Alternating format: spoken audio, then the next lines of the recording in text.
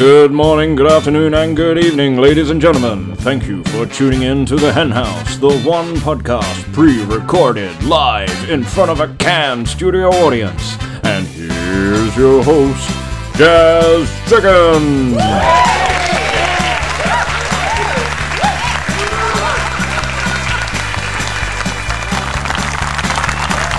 Hello. Thank you, everyone. Thank you. But before we get into our second podcast, this is our second one.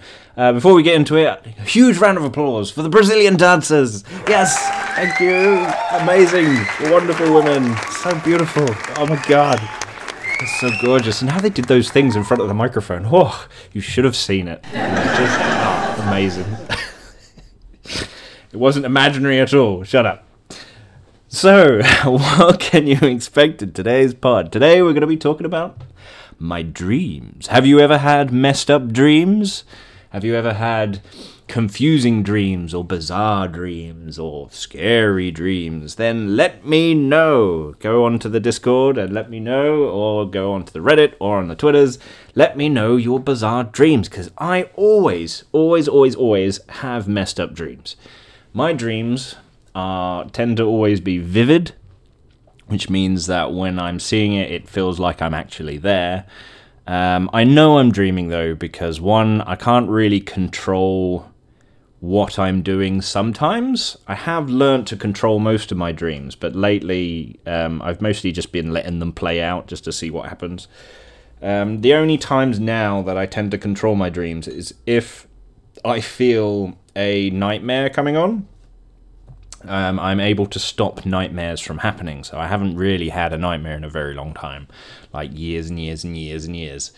The way I may as well get into it, the way I started to control my dreams, I mentioned this previously on Big Timmy's house, in one of his earlier episodes. If you go check out Big Timmy's house, you can see all of the pods we did there also about my messed up dreams, so I'll try not to repeat the same dreams that I've done with Big Timmy, so then you can go over there and you can check them out and see whatever weird stuff has happened. And trust me, they're pretty messed up. But the way I learned to control my dreams to begin with, I was a young age. I can't remember what age I was, though. I think it was between either 6 and 7 or something like that. We owned a ginger boxer dog at the time called Teo. And in this recurring nightmare that I had, that I would leave my bedroom and on the landing or in the hallway, it was upstairs, Teo would just attack me, and he was like some kind of hellhound, this demon dog, and just ravage me and just rip me apart. And it kept happening. It was the exact same dream as well, and the exact same thing happened all the time. And eventually I got so fed up with it that I actually forced myself to punch him in the face. And then he ran away, and I never had that dream again. So I was like, oh, I actually did what I wanted to do. So then I started to try and concentrate a bit more and try to at first notice that I'm dreaming, to actually pay attention to what's happening in my dream, because the stronger consciousness I guess I have in my dream, the better chance I have at controlling it. So I guess another way of explaining it is the more I know that I'm dreaming, rather than just allowing all these images to flash in front of my eyes and then I just wake up and don't think anything of it. So I was actually trying to pay more attention to what was going on this time. And once I started doing that, I then started getting more nightmares. I don't know why, but I was getting a lot more nightmares frequently then. And I was trying to find a way to wake myself up from a nightmare. And this also helped, because at that time of age, kids normally wet the bed. We've all done it. There's nothing to be ashamed of or embarrassed about it. We've all wet the bed at some point. So this tactic also helped me to stop wetting the bed. So it might be something that's useful to you guys. Who knows? You know? But in order to wake myself up from nightmares, I had to force myself to blink. And when I'm dreaming, I can blink naturally. But if I really focus on actually trying to make myself blink, it was as if the dream did not want me to blink. It was fighting against me. And I was there just going, come on, close your eyes. Just blink before you die. And the moment I blink, I wake up and I'm lying in my bed and I'm fine. And it got to a point that when I saw myself about to go to the toilet in a dream, because that's what normally happens. If you're going to the toilet in a dream, you're pissing yourself in real life. I kind of learned that one. In a dream, if you find yourself needing a wee and you wee up against the wall or on the loo or whatever, you tend to find that you've actually, done your business in real life. So I cottoned onto this. And then I thought, okay, what if I use the same tactic and try and force myself to blink, or try and just get myself to wake up the moment I get this feeling, or I see myself actually unzipping his trousers to wee up against the wall. And it worked. It woke me up. I didn't wet the bed, and I would be bursting for the loo. So I'll go to the loo, go back into bed, and have a completely different dream. So there we go. That's a brief mention there. But let's get into the dream that I had. This is a very, very, very recent one. I had this last night, actually. I woke up at 6. I was telling myself, right, I need to start focusing on my dreams again and start remembering them so I can jot them down. Because this is one of the things I was talking about in the previous podcast, that I want to find a niche.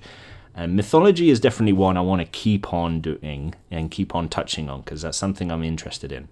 And dreams, my messed up dreams. This is something that can either not happen for a long time or frequently happen. So I can easily rack up a dream diary for future podcasts. And I've already got a lot of dreams that I haven't mentioned in Big Timmy's house. So we've got a lot of material already. But in this dream, and remember these are all very vivid, and they always say that in dreams you cannot read in a dream. You don't dream in color; it's black and white. I think there's a few others that you can't do. I think you can't really sing. I think that was one of them.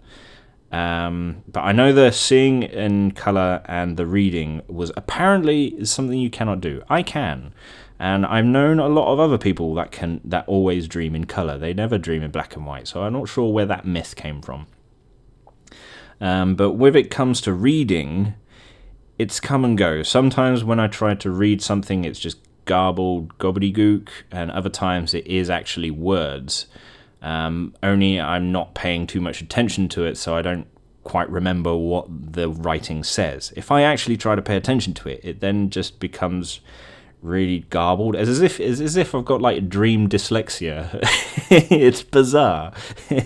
But I can sometimes read.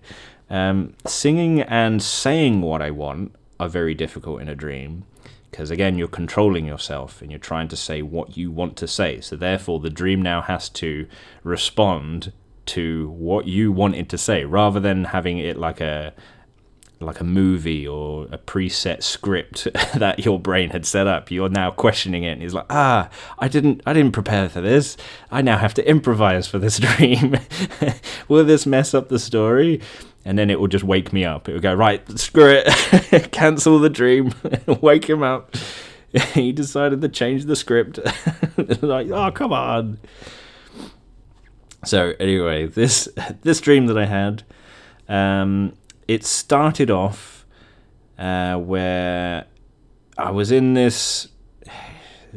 It felt like kind of real, but also not. It was almost like I was living a video game, and we were going around this tower block that was still under construction. So there's a big construction site. This kind of skeleton of a tower block. It had floors, but you could still see the steel beams. There weren't much walls around, like.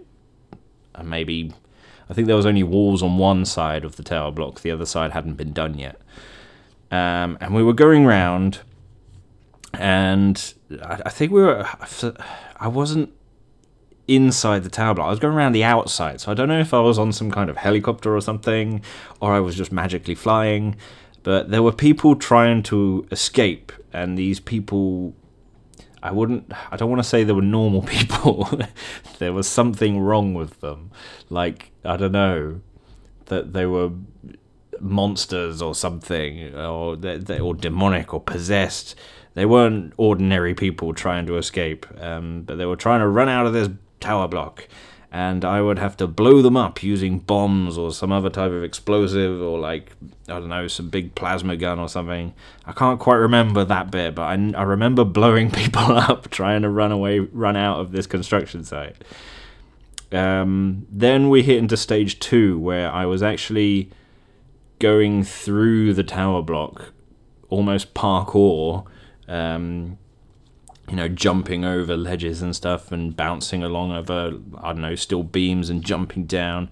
And I had to catch, like, it looked like acid, but it wasn't acid. It was kind of, and I want to say sewage, but it wasn't sewage. It was like just really green, dirty water with bits floating in it.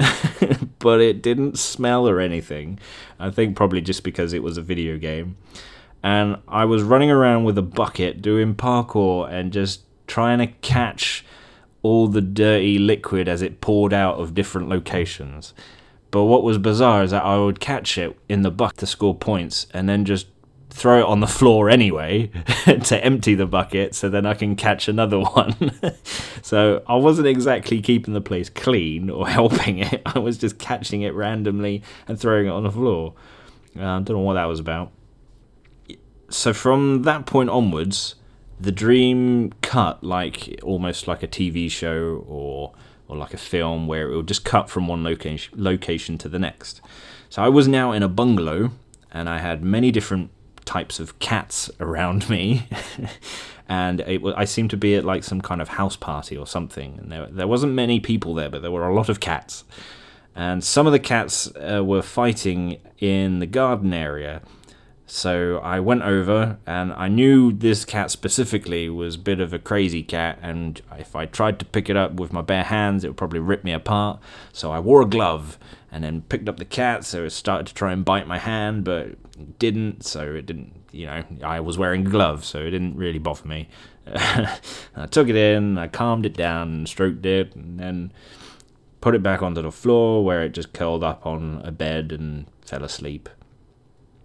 There was one cat when I went down into the sitting room area. There was another cat. Yeah, this one was also kind of hissing and getting all leery with another one. And it was strange because it was like a dark blue cat. It was old. It was an old dark blue cat, and it had Parkinson's because the cat was always shaking. So I was like, okay. So I would take this cat, and I knew that this cat wasn't as violent as the last one. So I would pick up this cat as it was kind of shaking a little bit, and stroked it and put it down. I was fascinated with the weird blue colour. I don't know what that was about. The floor wasn't carpeted. It was all like wooden floors, so it wasn't like it was a lino or anything. It was actually proper wood, proper wooden floors. It was more of a darker brown than a light brown.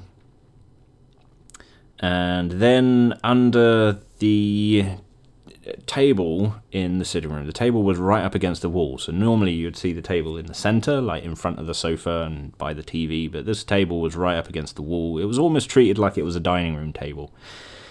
And it had a chair either side of it, but not in the middle section. And it was like a table long enough to hold, I guess, against the wall, it would have held 4 chairs. So 1 either side and then 2 in the middle. And if you pulled it out, you could probably hold another 2 on the other side.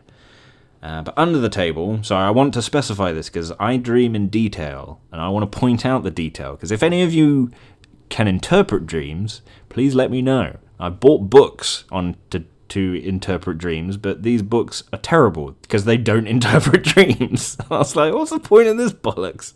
One of them is The Dictionary of Dreams, and it's not a dictionary of dreams. It's just some guy going, I believe this, and blah, blah, blah, blah. I'm not actually going to tell you what your dreams mean, but blah, blah, blah. Aren't I clever? And you're like, oh, go away.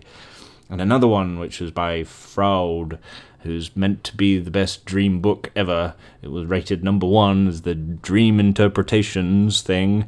And again, it didn't interpret dreams. It was just him waffling on about something. And I'm like, are you going to interpret the dreams or not? This was a waste of money. I'll throw this book in the bin. Anyway, under the table, there was a black fluffy cat. And it was just looking at me. It wasn't aggressive or anything. It was just sitting there kind of curious and looking as I put the blue cat down.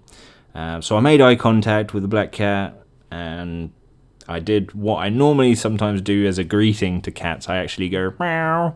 I do actually do that, and they respond. Majority of the time, cats respond when I do that. I look at a cat in the eye with gentle eyes. I don't look aggressively at it.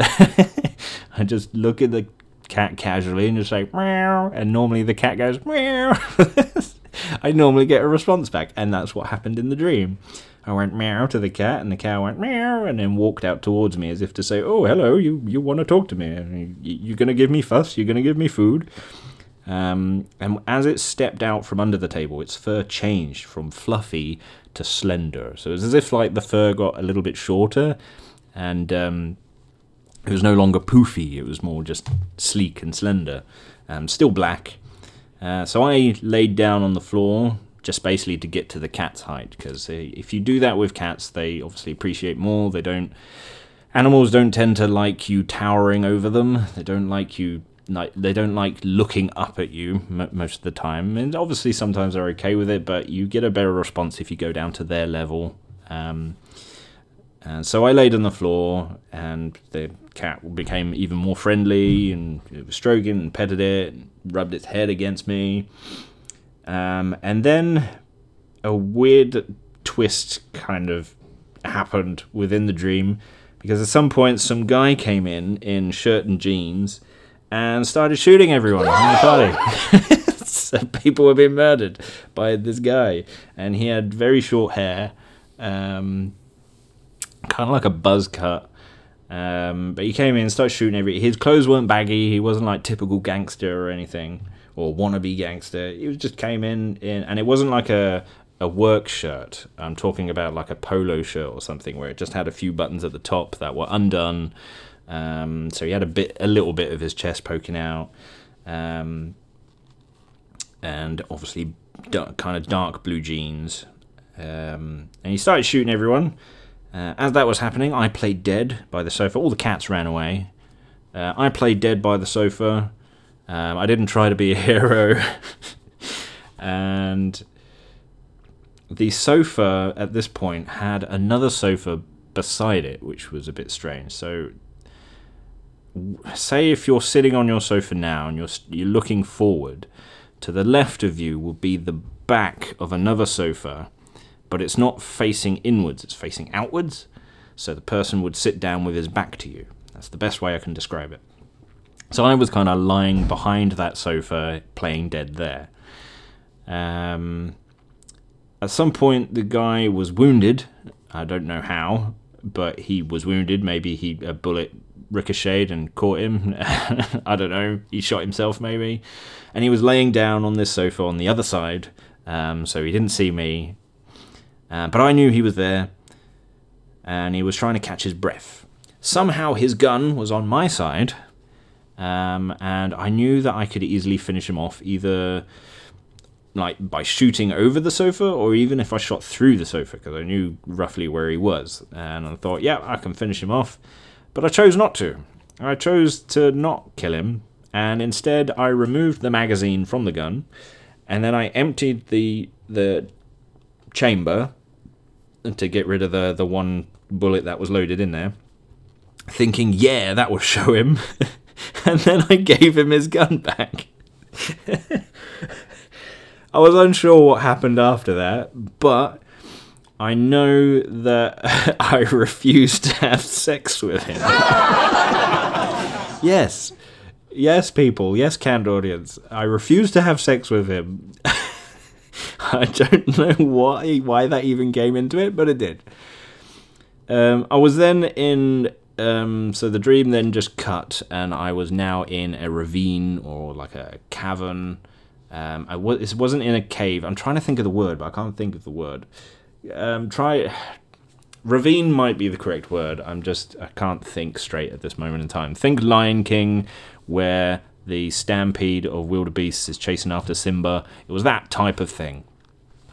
So we were in there, and I had this guy with me.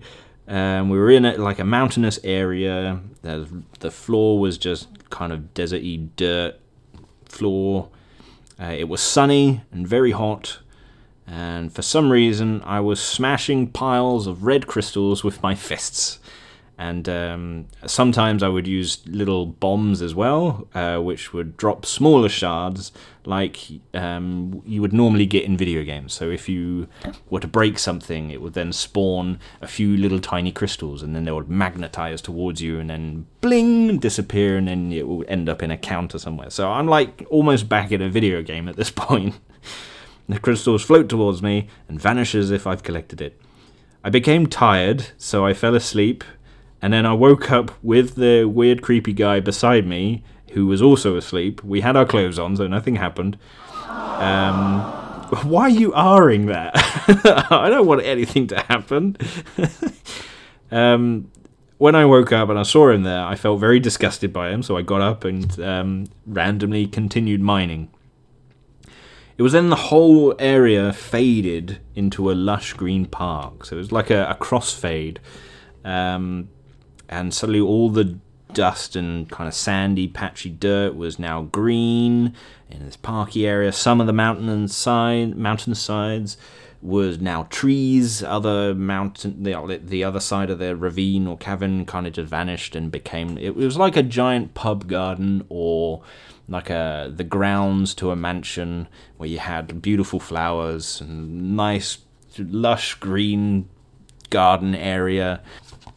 So in this garden area as well, there was like little, I guess, designed areas where they had put up, I want to say like totems, or it was some kind of carving or design. They were trying to obviously make the garden look pretty. And there was this section that was kind of like a tree house, but they had no house. It had more the steps and the platforms. It was all open.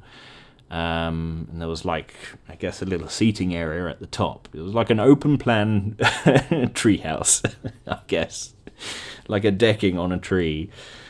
At this point, somehow I knew we were now in a murder mystery. Both of my parents had died, and I'm no longer a man. I'm a woman at this point with blonde hair. And I'm trying to solve the mystery of who killed my parents. And so and in the park I also had my sister with me as well. We were both adults. We were not children. We're probably in our late 20s. I think she was the younger child. I was the elder child. And I climbed up the tree that had the wooden steps on it, and also that open landing area. When on the top of it, there were kind of three, I want to say alcoves or podiums along the side of it. So the tree between the branches, and the branches were spread wide enough apart, there was like this, I don't know. You know how you see either China or Japan or something, you see like the stones piled up on top of each other as if it was it was put there in remembrance of someone who had passed. It's like almost a grave, almost. It was kind of like that, but with chunks of wood, like wooden circular slabs, as if you just cut down a tree and you just cut it into slices. And they had these slices of wood or tree piled up on top of each other. Only these things had looked like it'd been there for some time. It'd been there for a long time. It hadn't been looked after. And in the first alcove bit, there was maybe like, I don't know, 5 or... I'm trying to think on the thickness, how to explain this. They were quite chunky, as if I don't know, the size of a full sandwich. It's difficult to explain. And you maybe had, I don't know, 8 of them piled on top of each other.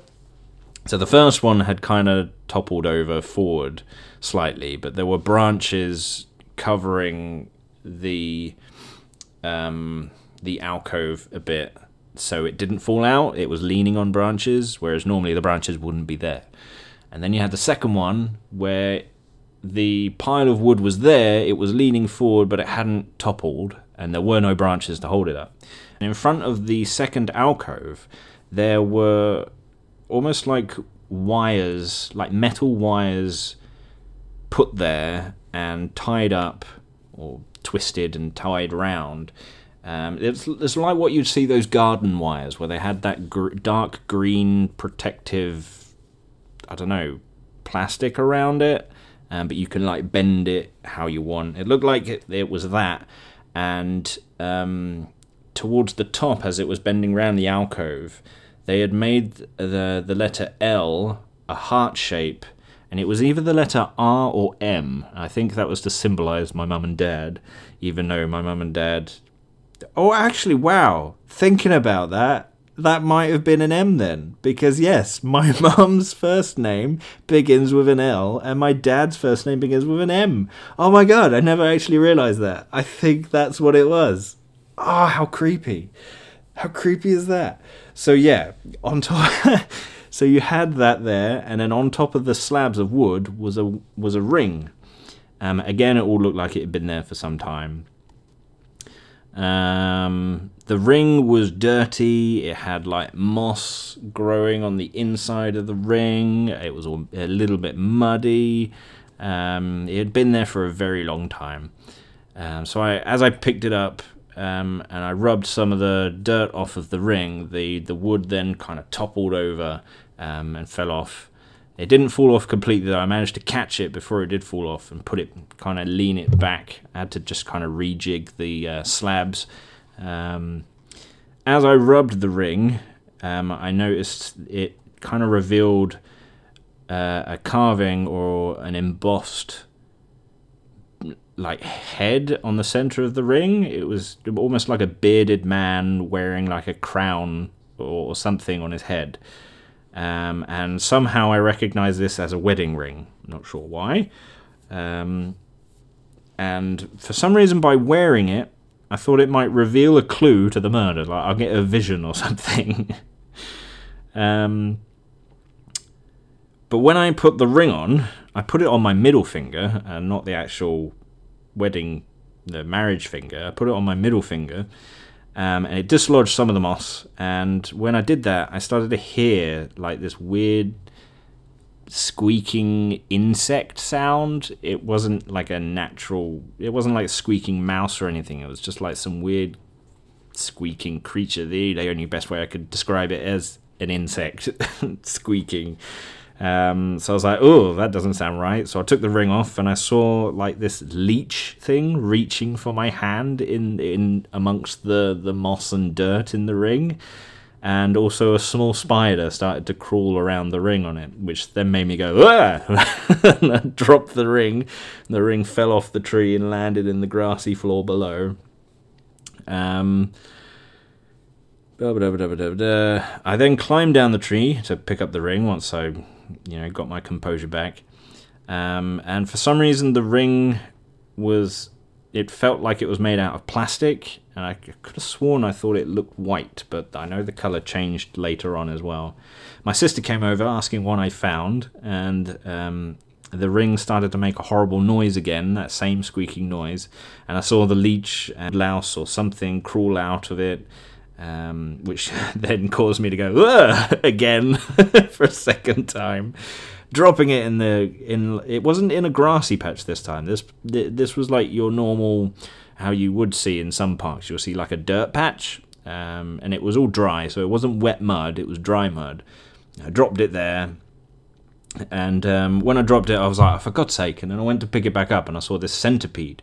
A small centipede. It wasn't huge, but it was a small centipede kind of crawl over and go onto the ring. And I was like, oh my God, that's disgusting. So I tried to flick it, but also at the same time, I didn't want to touch it. So I was like, oh, doing this weird, awkward flick on the centipede. And the centipede just wasn't having it. He wanted to go on the ring.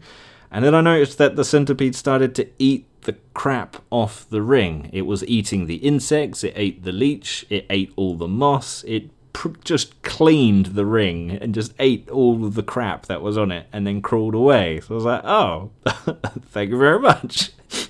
I guess. Cheers for that.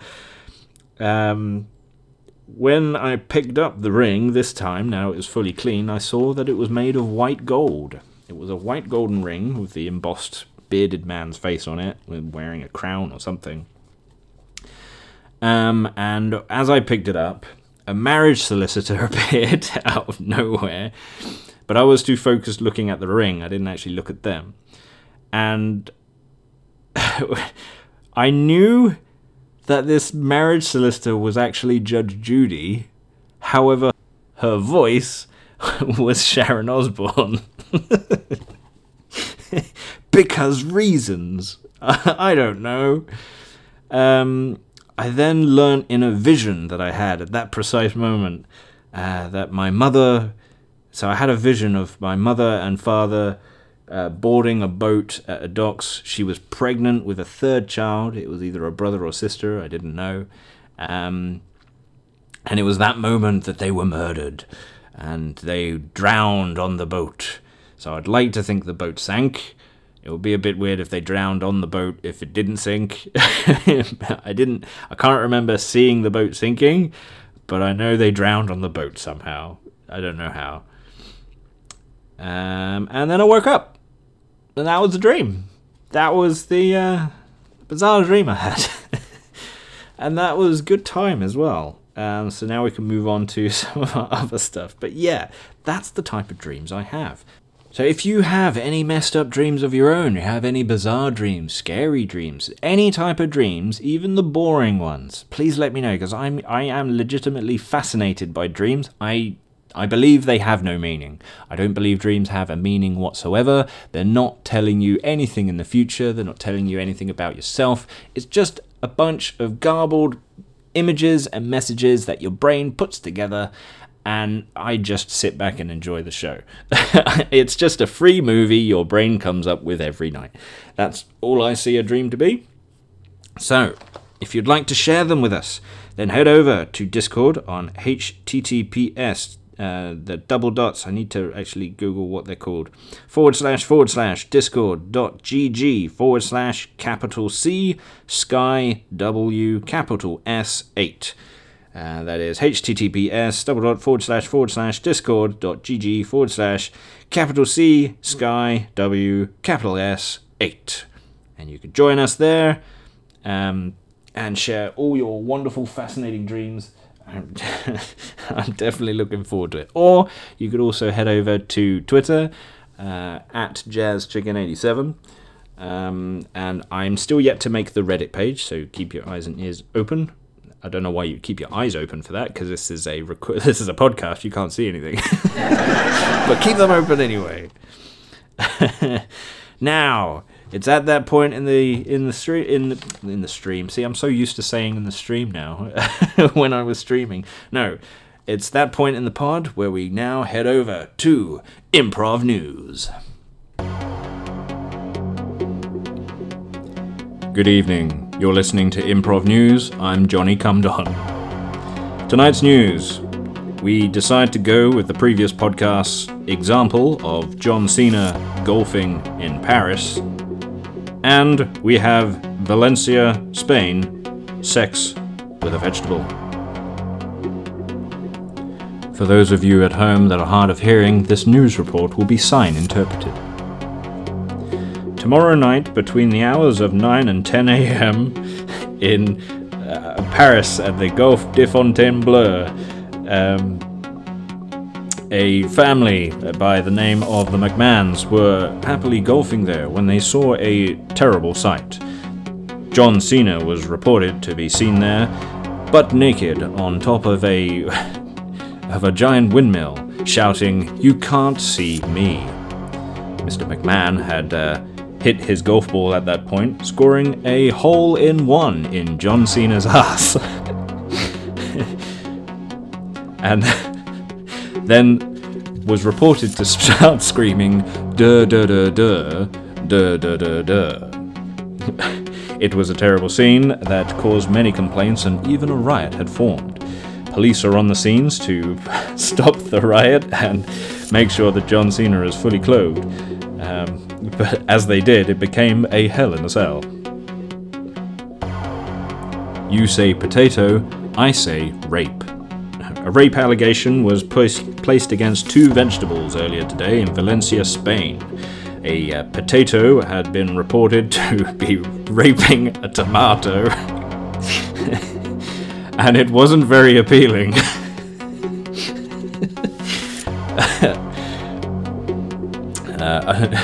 We head over to Dal Dal Bulgaria Macarena.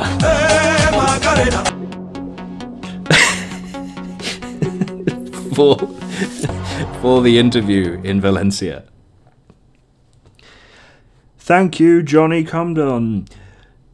Hello, Miss Tomato. So, thank you for joining us. I know it's a very terrible occasion here that you've been having, but what exactly happened?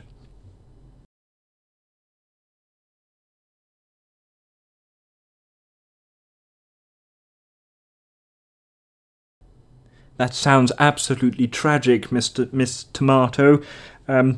So you say that the potato, in a fit of rage after having a brief argument on how to pronounce tomato or tomato and potato and potato, you say he lost his mind.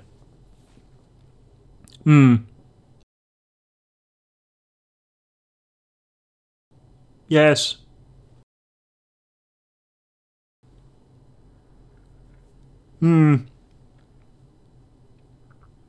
Well, Miss Tomato, I agree with you. No one in the world says potato, so why he freaked out, we'll have no idea.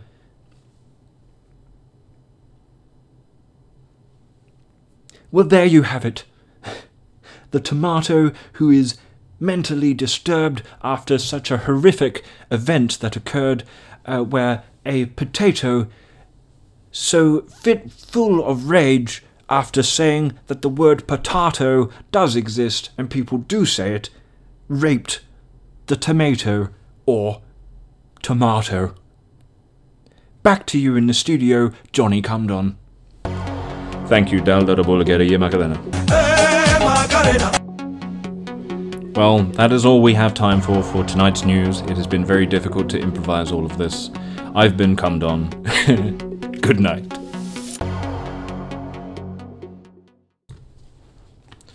There we go, there's our second improv news. My god, man, that was difficult. I had to cut out so many pauses in that one because my mind kept going blank. I was panicking. I was like, oh my god. And it's a bit weird because I suppose I am out of practice. But a good 10, maybe, oh no, it would be 13 years now. Jeez, 13 years ago, I was actually part of an improv comedy group local to where I was, and it would tend to just come quite quick. It wasn't quite snappy, but you can definitely tell I'm a bit rusty now. Right, now we're coming towards the end of the stream, but we're going to do our first section of our fantasy podcast story. It's not a sexual fantasy, it is just normal fantasy. The genre or world that you're in is very much like Lord of the Rings. You've got elves, dwarves, orcs, that type of thing. I love fantasy, okay? We're going to dive straight in, so get your character sheets ready. If you don't know what I'm talking about, head over to the very first podcast, and towards the end, there will be rules explaining how the game is played. If you do need a reminder of the rules, then the timestamp you want for the first podcast is 18.3. That's 18.3 for the timestamp, and you'll be set at the beginning of my explanation of the rules. I will give you just little reminders as we go through, because I probably could have explained it better, but I'm not very good at explaining things most times. But now we're going to head over. So get your character sheets ready. Get your 2 dice ready, your 2 6-sided dice. And now I've got to put on my Dungeon Master voice. So this is a story that I've been trying to do again. I did it once and really enjoyed it with an actual team of friends. It took us ages to actually get together to do it all. And then I tried to do it with Big Timmy and Lady Giggles and a few other friends as well. But trying to get us all back together again turned into a nightmare. We didn't managed to get back together again for like years, and so I gave up on it. So now I'm bringing it back because I actually want to do it all the way through to the end. I've got another story plan. I've got 2 other stories planned as well, but I want to get through this one because I do like it. It's called Untold Legends to Stop the Unstoppable, and I was kind of playing on that idea of an unstoppable force and an immovable object, kind of just playing loosely on that idea.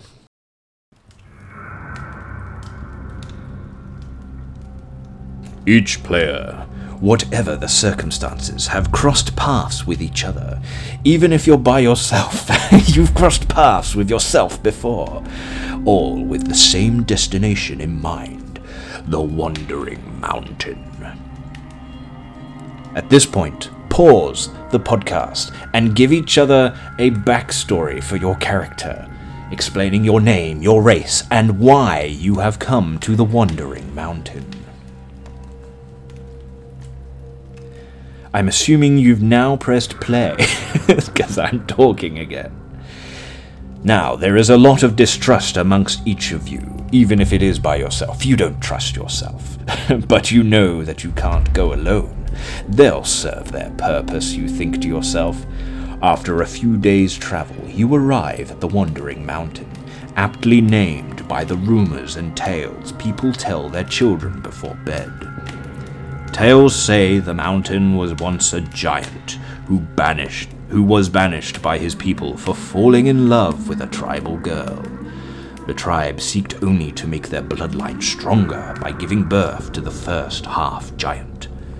Outcast and alone, it wandered the plains, seeking to mend its broken heart. Every few hundred years, it is said the mountain comes alive and moves to a different location, forever searching, forever alone. At the base of the mountain is a cave, narrow and crooked. It looks like there had been a landslide some time ago. You band together to move some boulders out the way, clearing a path wide enough for all of you to enter, including yourself, if you are playing by yourself. Whatever your reason for going inside, you will soon discover something entirely different, something time long forgot. Currently, you are deep within the Wandering Mountain, running for your lives as it collapses around you. Good luck. Each player at this point running for their lives through the caverns that are collapsing around you. You are to make a skill check 5 times. If you fail the skill check, a rock has hit you, and you suffer 1 hit point for each failure. There is an item in a broken chest within this cavern that you notice along the way. Should you wish to search it, you must also make a luck check. Failure of the luck check, and another boulder hits you, this time for 3 hit points of damage. If you are lucky, roll 1 6-sided die.